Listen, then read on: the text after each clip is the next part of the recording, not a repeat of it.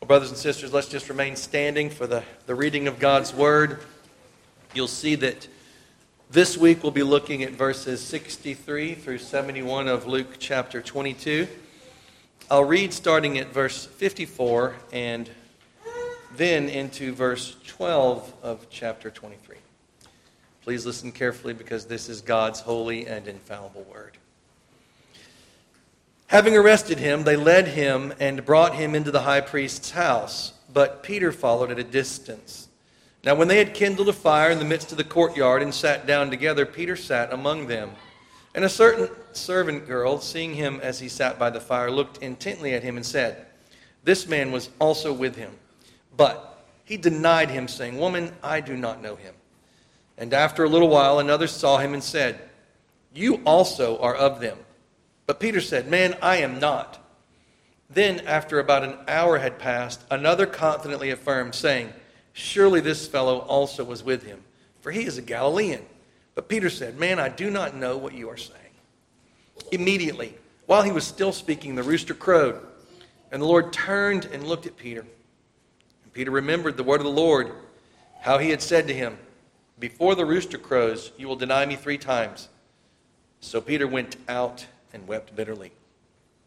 Now, the men who held Jesus mocked him and beat him, and having blindfolded him, they struck him on the face and asked him, saying, "Prophesy, who is the one who struck you?" And many other things they blasphemously spoke against him.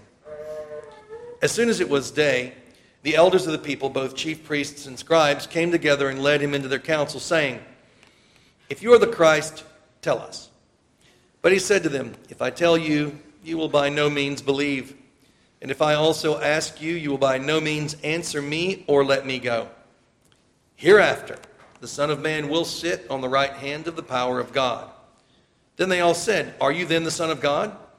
He said to them, "You rightly say that I am." And they said, "What further testimony do we need? For we have heard it ourselves from his own mouth." Then the whole multitude of them arose and led him to Pilate. And they began to accuse him, saying, "We found this fellow perverting the nation and forbidding to pay taxes to Caesar, saying that he himself is Christ, a king." Then Pilate asked him, saying, "Are you the king of the Jews?" He answered him and said, "It is as you say." So Pilate said to the chief priests and the crowd, "I find no fault in this man." But they were the more fierce, saying, "He stirs up the people, teaching throughout all Judea, beginning from Galilee to this place." When Pilate heard of Galilee, he asked if the man were a Galilean. And as soon as he knew that he belonged to Herod's jurisdiction, he sent him to Herod, who was also in Jerusalem at that time.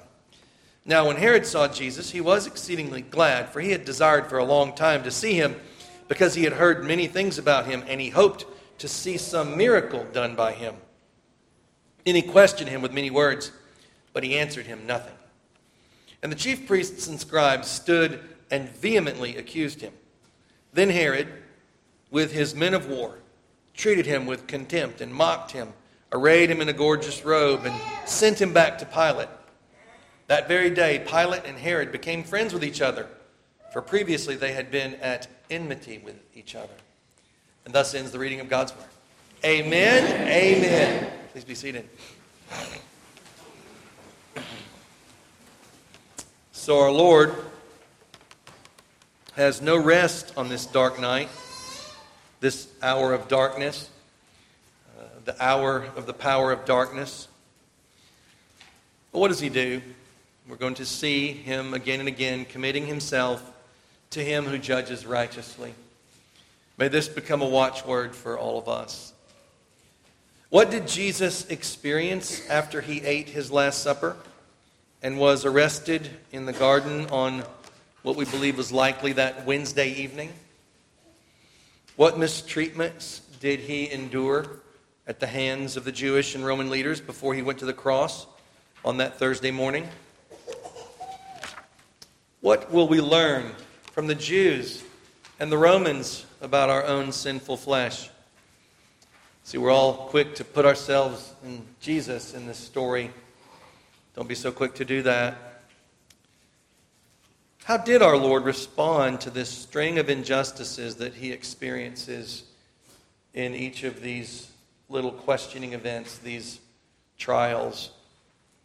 As we move through these events, walking beside Christ, considering what he experienced, we'll be mourning, we'll be watching, we'll be learning.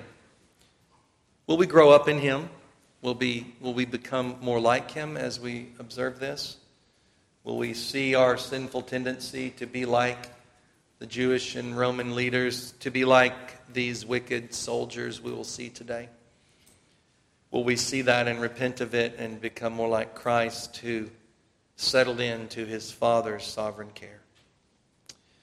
So as I said, the title of today's sermon is Jesus Committed Himself to Him Who Judges Righteously. First, we'll talk about the setting. This is important. We'll do a little bit more background work looking at Matthew and Mark, because you're going to see that Matthew and Mark look at one particular meeting, whereas Luke looks at another. It can be confusing. We'll talk about that. And then we'll dive into this text. We'll see that Jesus is mocked and beaten. We'll see the morning meeting of the council comes together.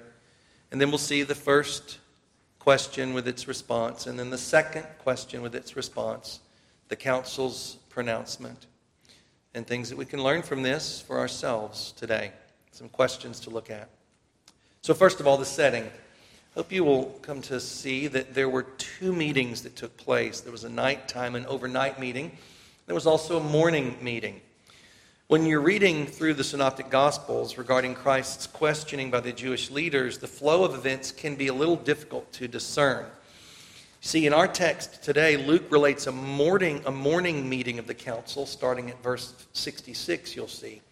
And the language that Luke uses is somewhat similar to the overnight meeting described by Matthew and Mark. So it can appear on the surface that Luke has inverted the order of the events. But upon closer study, what emerges is that Matthew and Mark describe the overnight questioning at Caiaphas' palace, and Luke describes the early morning council meeting together that followed that. These two meetings have similar questions and similar outcomes, so they're easy to erroneously conflate into one event. But the most likely explanation is that the two different meetings are being described. Luke 22, verses 63 through 65, recount the last of the events associated with the overnight meeting, and then Luke transitions into verse 66, into the daytime meeting. So you'll see the mocking and the beating of the soldiers marks the beginning of the story as Luke tells it, but it comes at the end of what Matthew and Mark tell. And so we can see that's where the two are linked together. Bach says, there were two meetings, or perhaps two parts to a single meeting. One, an evening trial, Matthew and Mark.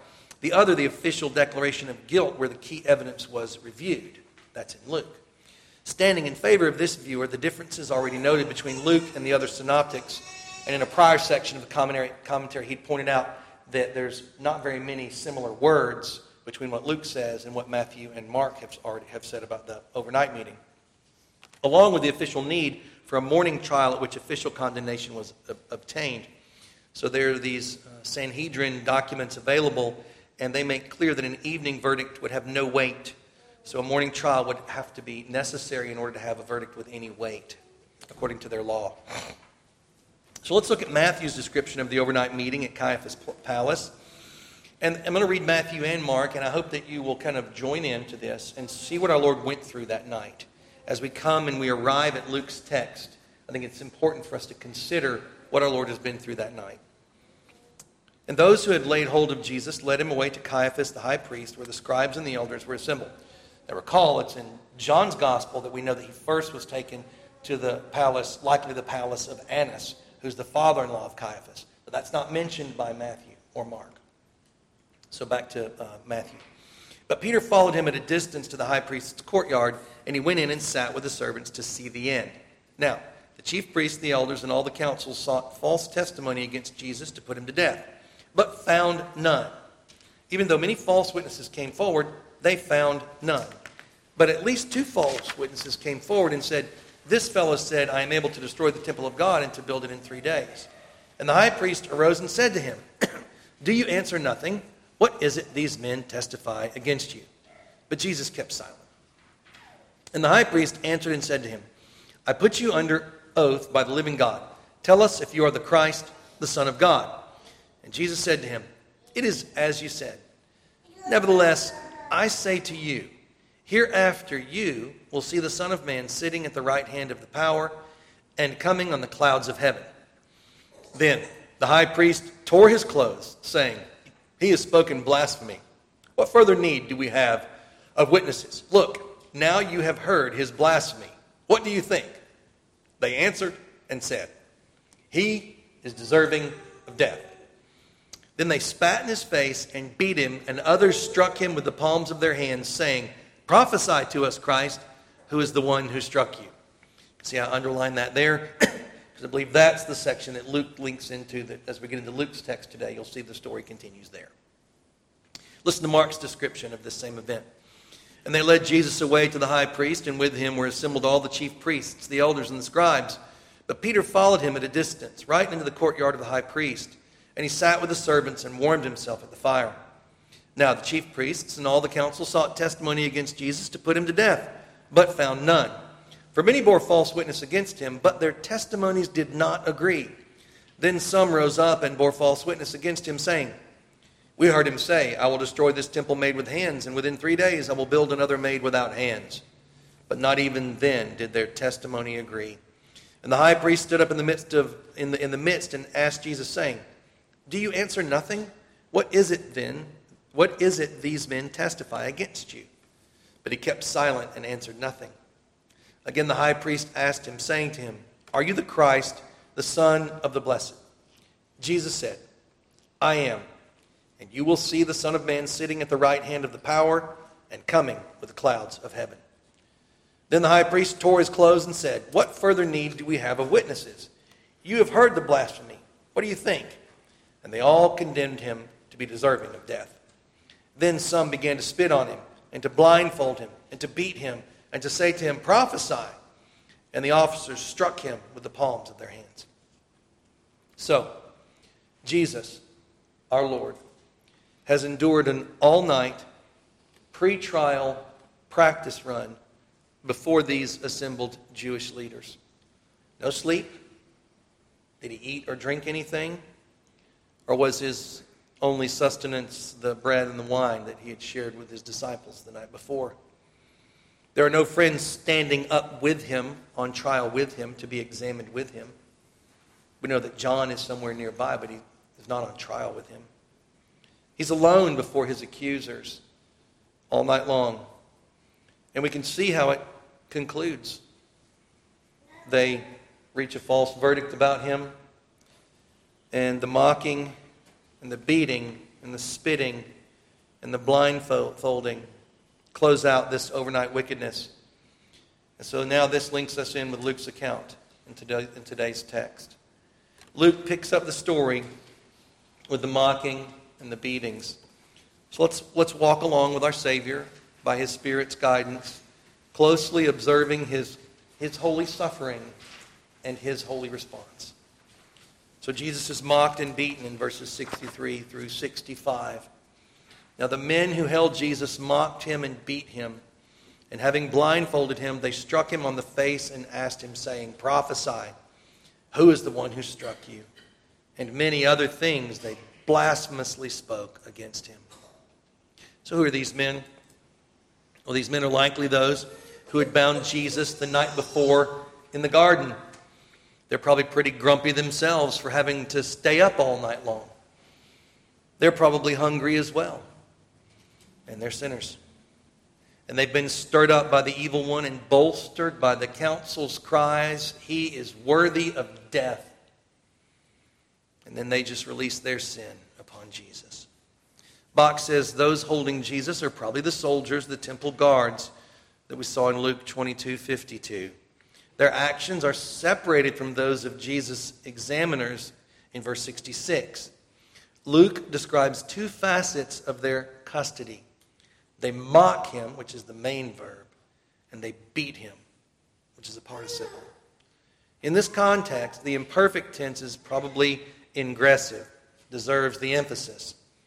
They began to mock him, and then with the taunting comes the beatings. I doubt any of us have ever taken a beating like this before. Maybe some hazing in the military, perhaps. Who knows, maybe in school as a kid, some of us may have been through something like this. But I doubt really any of us have ever been through this before.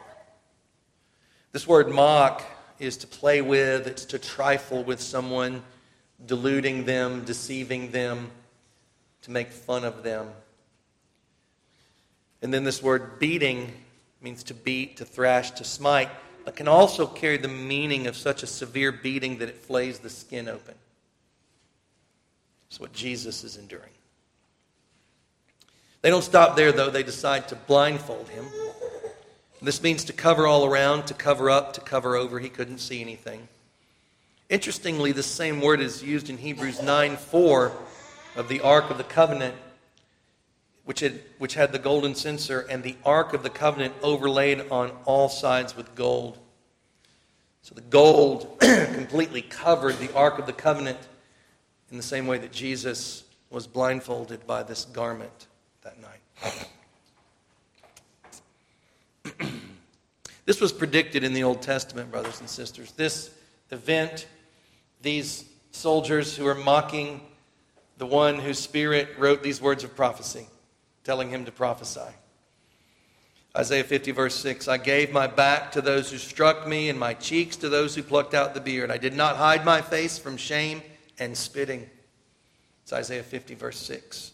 And then Isaiah 53, he is despised and rejected by men, a man of sorrows and acquainted with grief. And we hid, as it were, our faces from him. He was despised and we did not esteem him. Surely he has borne our griefs and carried our sorrows. Yet we esteemed him stricken, smitten by God and afflicted. But he was wounded for our transgressions. He was bruised for our iniquities. The chastisement for our peace was upon him, and by his stripes we are healed. So these are holy strokes of justice that God the Father begins to rain down on the Son at this time. The one who knows all, the Lord Jesus Christ, with all power, who sees all, nothing is hidden from his gaze. How silly it is that you could blindfold God. He submits himself to the triflings and the smitings of these men whose lives are but vapors. Right? Even accepting their blindfold. The one who is the Lord Sabaoth combines all the, who commands all the legions of angels. These men didn't want Jesus to see their blows coming, the one who predestined each blow. Receiving punches unprepared, Jesus here makes himself defenseless. He, in his great wisdom, shows us the path of victory. And he settles into his Father's righteous care, knowing that his Father sees all and that his Father judges righteously. As he is being judged unrighteously, he knows that his Father judges righteously. Now, it's not just the Old Covenant writings that prophesy about this event, but in great irony, Jesus himself prophesied this event in Luke chapter 18. Verse 32 says, for he will be delivered to the Gentiles and will be mocked and insulted and spit upon. Jesus, the great and final prophet, had prophesied this moment. What great irony is that not for what they mock him? They are fulfilling this prophecy as they mock him. They are actually fulfilling his prior prophecy. Indeed, the Father laughs from heaven at all those who set themselves up against his Son. This is divine irony, brothers and sisters. I hope you see the beauty and the power and the glory of this. In verse 65 it says, and many other things they blasphemously spoke against him. So this episode here of humiliation was way more extensive than what Luke reports in detail. But Luke chooses not to present any more of those details to us. These men unleash hell's hatred upon Christ with words not worth repeating. Luke makes clear who the real blasphemers are in this story. It's not Christ. It's his false judges and these evil men. Do you trifle with Jesus? You think that you can hide yourself from Christ? So going on, as daylight arrives, Jesus is bruised. He's likely bleeding, harassed, and sleepless. Now to face the supposedly more formal daytime trial. Matthew Henry says, how our Lord Jesus was abused by the servants of the high priest. The abjects, the rude and barbarous servants, gathered themselves together against him. They that held Jesus, that had him in custody till the court, they mocked him and smote him. They would not allow him to repose himself 1 minute, though he had had no sleep all night, nor to compose himself, though he was hurried to his trial and no time given him to prepare for it. They made sport with him. This sorrowful night to him shall be a merry night to them. And the blessed Jesus, like Samson, is made the fool in the play. They hoodwinked him, and then, according to the common play that young people have among them, they struck him on the face and continued to do so till he named the person that smote him, intending hereby an affront to his prophetical office and that knowledge of secret things which he was said to have. We are not told that he said anything, but that he bore everything. Hell was let loose, and he suffered it to do its worst. A greater indignity could not be done to the blessed Jesus. Yet this was but one instance of many. For many other things blasphemously spoke they against him. They that condemned him for a blasphemer were themselves the vilest blasphemers that ever were. So what happens next? Well, next comes the morning meeting. As soon as it was day, the elders of the people, both chief priests and scribes, came together and led him into their council. It's an interesting word here for us Presbyterians. The elders here, the word is presbyterion. It's the Greek word from which we get presbytery. It is the body of elders, and it can be called a presbytery or a synod or a senate or a council. It's used in the Bible of the Jewish leaders here in Luke 22:66 and also in Acts 22:5. But the same word is then used of the elders, Christian elders, in 1 Timothy 4:14. So this council of elders come together in some kind of supposedly formal corporate assembly to rule. Now, it might have been an attempt at a Sanhedrin ruling or just some attempt to lend some degree of credence to their ruling that they would take to Pilate right after this. Either way, this is a kangaroo court, a mockery of Jewish legal requirements, even likely existent at that time. Bach says the proceedings take place at the high priest's home and not in the temple. It's not how it was supposed to go. Now, these come from that document regarding Sanhedrin rules. This is extra biblical evidence. It's not decisive. And this document may have been written or was written a bit later than this, but there's no reason to think that these, at least some of these rules, were not in place at that time. It was a very unusual type of trial that took place. First, the proceedings take place at the high priest's home and not in the temple. Next, Jesus was tried without a defense. This document, Sanhedrin 4.1, says that both sides of a case must be heard. Next, Jesus was accused of blasphemy without actually blaspheming in the technical sense of the term by pronouncing the divine name. Next, the verdict came in the space of 1 day, when 2 days were required for a capital trial. Next, contradictory testimony nullifies evidence, and they didn't nullify it. Next, a pronouncement of guilt by the high priest is contrary to the normal order, which should start with the least senior members. So while all of these Sanhedrin legal requirements may not have been in place at that time, it's unlikely that all of them would have been absent. The Jewish leaders are seeking the appearance of legitimacy, not true justice. And it's likely that they were rushing to try to get this done before a Sabbath began, because they would almost never have had a trial on a Sabbath.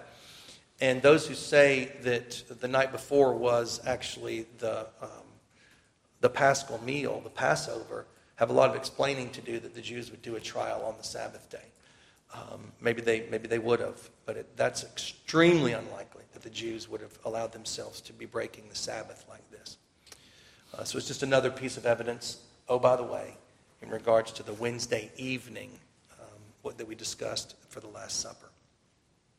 Moving on. Here's the first question.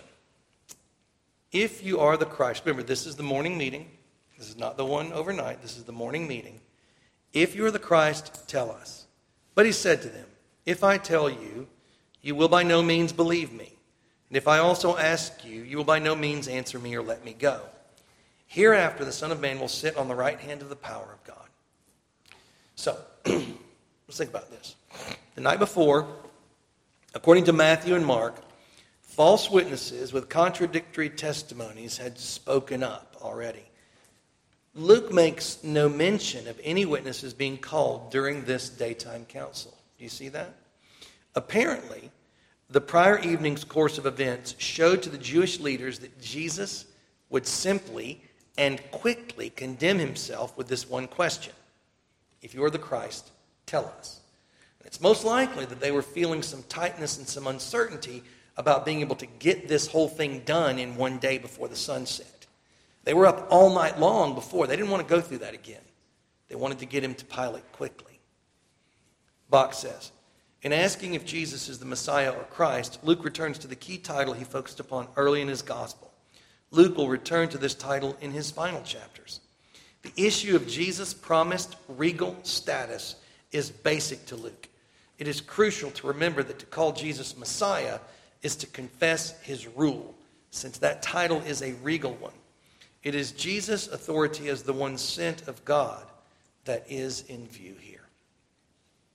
Jesus replies, if I tell you, you will by no means believe, and if I also ask you, you will by no means answer me or let me go. Jesus here responds very clearly and directly to them, openly accusing the council of their predetermined bias and their decision they had already made against him in their kangaroo court. Their hearts and minds are completely set against him. Neither his rational answers or his legitimate questions will move them one bit from their stubborn position against him and their immovable plan to hold him and transfer him to Pilate for the appearance of a legitimate execution. They have determined to leave Jesus before the eyes of the world as condemned by both the Jews and the Romans. They want him despised and rejected by all the people. Answering them, Jesus tells them, is a waste of time. But Jesus will go on to speak the truth of himself, not so much for their ears, but for ours. Does this not remind you of Psalm 2?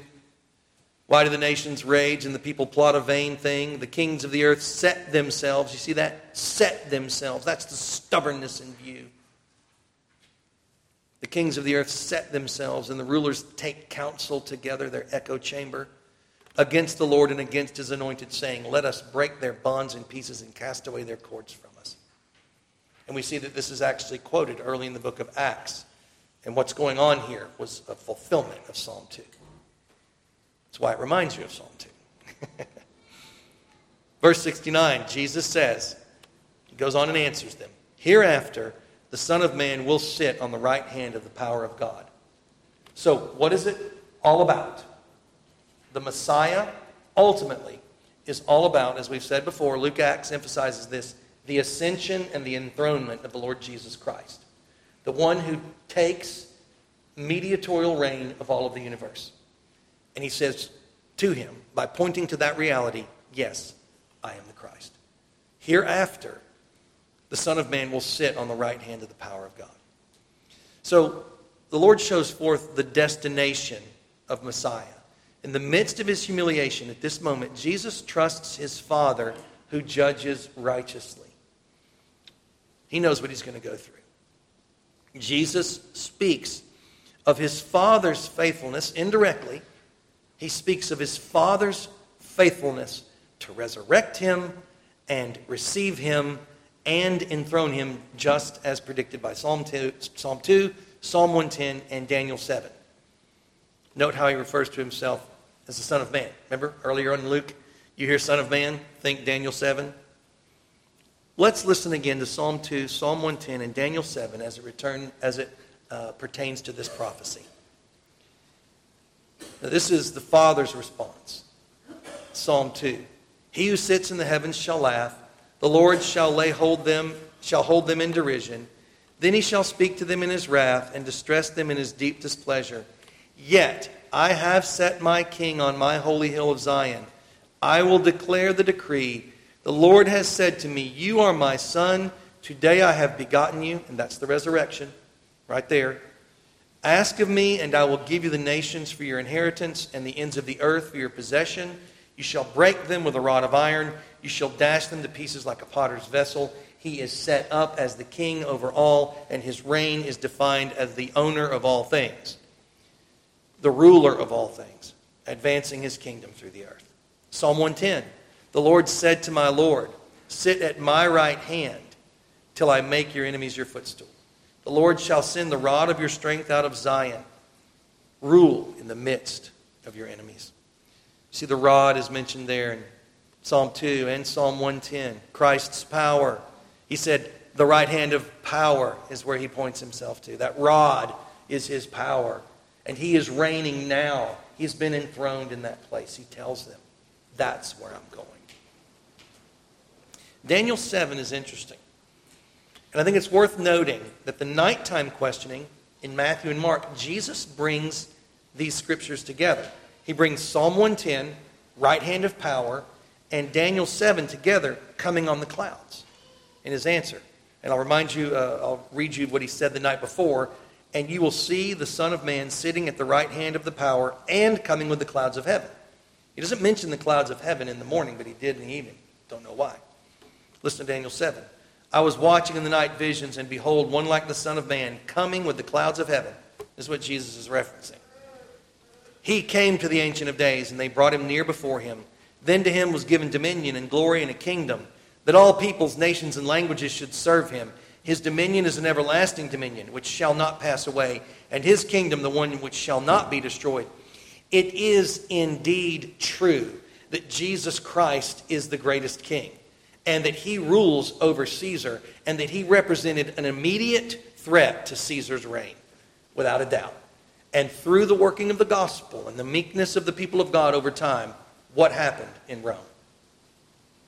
Jesus Christ conquered Rome. Now, they thought it was going to be with a sword and with violence, and they were afraid that he was going to do something like that immediately. They didn't understand the nature of the kingdom. Jesus understood. Jesus was pointing to that when he gave that phrase. So he said, yes, I am the Messiah. And he said much more in the way he responded, pointing to the nature of his kingdom and what he would accomplish. But they still didn't get it, because technically he didn't actually refer to himself, if you look at verse 69. So they said, are you then the Son of God? So he said to them, you rightly say that I am. So there's when he finally gives the definitive answer. They need more certainty from Christ's words in order to condemn him. His prior statement was more of a theological statement and might perhaps not technically be about himself. So they ask him. They ask about his identity directly, and he answers them. And he says, you rightly say that I am. Jesus here declares himself to be the Son of God, the Messiah, unequivocally.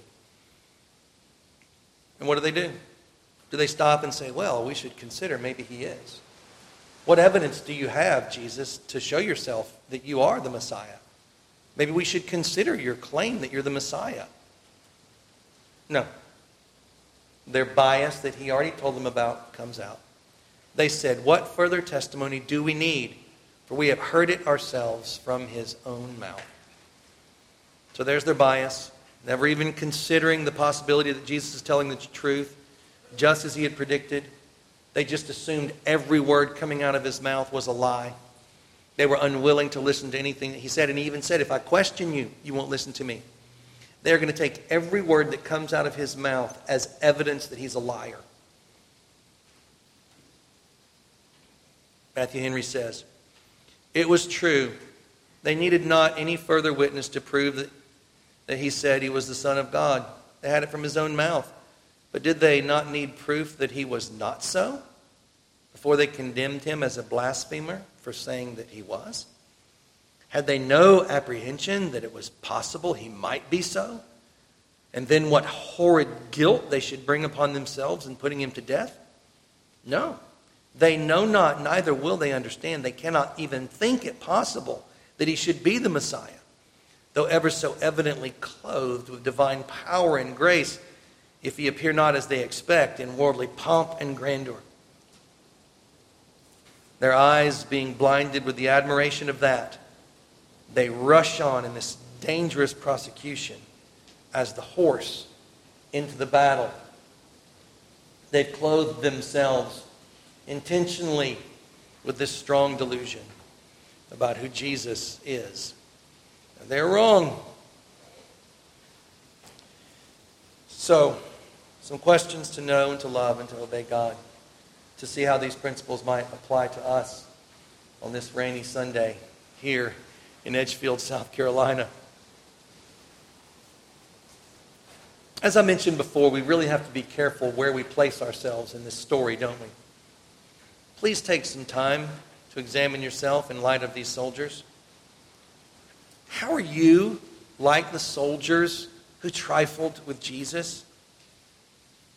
Do you trifle with Jesus? Do you treat him as just a piece of the pie in your life? One friend amongst many? One voice to consider? Do you think that Jesus cannot see you? Do you think that it's silly, but are there ways in your life that you think that you're shielding yourself from his view? And they always say that character is demonstrated by what you do when you're alone, as if God can't see you, as if the angels of heaven aren't your witnesses, as if the saints in Mount Zion can't also view us from heaven. Maybe all of them can't, but we can tell from Hebrews 11 that at least some of them can. Do you think in some way that God is blindfolded from you? Do you think that you can somehow shield yourself from his gaze? What about this? Have you ever considered this, that your sin today puts force into the mockery, the blows, and the insults of those soldiers back then?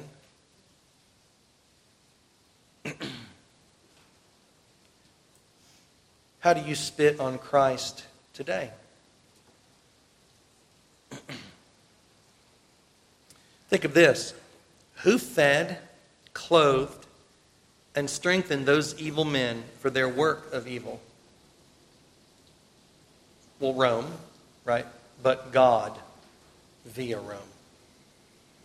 God raised up those men to have the strength and the training that they did to be able to deliver the kind of blows that they did, the kind of insults that they did, the kind of blasphemies they were able to conjure up.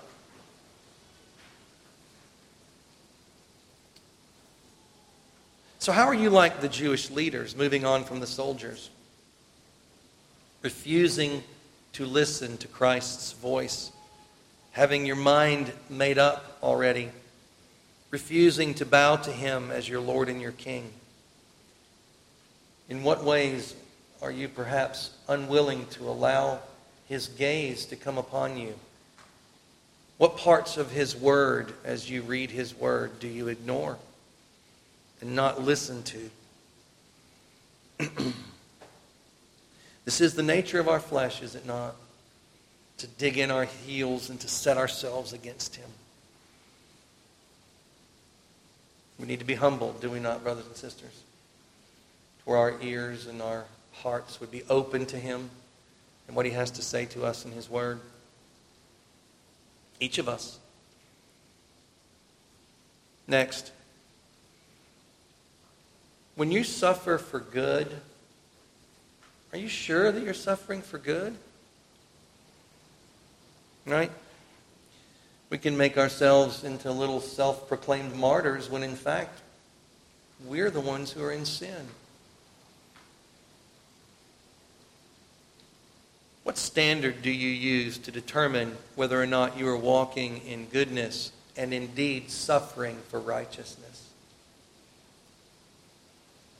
What standard do you use to determine whether you are indeed walking in goodness and suffering, therefore, for righteousness' sake? How do you determine this? Do it on your own, all by yourself? Reading God's Word, all by yourself? Or do you submit yourselves to the friendships and the counsel and the relationships that God has placed into your life? Do you submit yourself to your church leaders and seek counsel from them? Do you submit yourself to the testimony of the church throughout the ages? Or are you autonomous, determining for yourself what is good and doing what is right in your own eyes and creating a false reality that you are somehow some kind of martyr when in fact you are the one who is in sin? It's because it's real easy for us to say, oh, well, we're being like Jesus. I'm being mistreated. I'm just going to take it. Well, maybe you're not.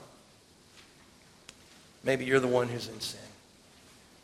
So be so careful in these situations. But then going on, when you suffer for good, are you like Christ? Think of what He did. Receiving these unexpected blows and these insults patiently. Where did Jesus go in His soul during these moments? Where do you go in your soul in moments when you know you are receiving blows that appear to be unjust? When you are receiving insults against your character that appear to be unjust, where do you go in your soul? Do you return reviling with reviling, even if only in your own mind? He entrusted Himself to His Father's righteous judgment. Is that what you do? He patiently endured and placed Himself in His Father's hands. That's where He started. He never gave in to returning evil for evil. He never gave in to giving reviling for reviling. He never gave in to giving threats when He suffered. Does this define you, brothers and sisters, when you believe that you are being mistreated? Are you careful when you believe that you're being mistreated to get help from others and confirm that indeed you're being mistreated and you're not just living in a fantasy land? This is the log that we can have in our own eyes. Not reviling, not threatening, not reaching out for vengeance. You know, Peter saw this. Peter was close enough to have a sense of what was happening. And he wrote a book. In fact, he wrote 2 books in the New Testament. And it's thrilling, I think, to read his words in light of his experiences and to consider these words. Listen to Peter. For what credit is it if when you are beaten for your faults, you take it patiently? But when you do good and suffer, if you take it patiently, and there's our example, Jesus, taking the blindfolding and the mocking and the beatings and the insults and the spitting and the blasphemy, trusting Himself to His Father in those moments. If you take it patiently, this is commendable before God. Do you want to be commendable before God? For to this you were called, because, see, you've been called to this. Okay? If you're a Christian, you've been called to this. You've been called to suffering for doing good. Do you understand that's a part of your calling as a Christian? If you don't understand that that's a part of your calling as a Christian, then you don't understand what life has in store for you, and you're going to be shocked. Well, let's get that out of the way. Brothers and sisters, mark this in your mind. Let it be a landmark for you. You are called to suffer for doing good. Why? Because Christ also suffered for us, leaving us an example that you should follow his steps. His steps after Judas kissed him. His steps bound to Annas. His steps into the halls of Caiaphas. His steps there into the council. And all his steps leading to the cross. Every step we follow in his steps. And we look to him as our example, brothers and sisters. Fixing our gaze on him. These are such simple ideas, but we don't do it, do we? We just get distracted. We think it's okay to start dreaming of vengeance. We think it's okay to start making the list of all the ways we've been reviled. Repent. Repent. Repent of that.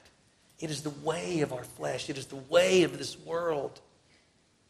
Let us be like Jesus, who took it patiently. Going on with 1 Peter, who committed no sin, nor was deceit found in his mouth, who when he was reviled, did not revile in turn. When he suffered, he did not threaten. So this is the putting off and the putting on. What do we have to put off? We have to put off our fleshly, fallen, evil desire to fight back, to lash out, if only in our minds, if only in our hearts, to revile in turn, to tear the other person down who's reviled us and build ourselves up in our own mind, or to even take a threatening posture.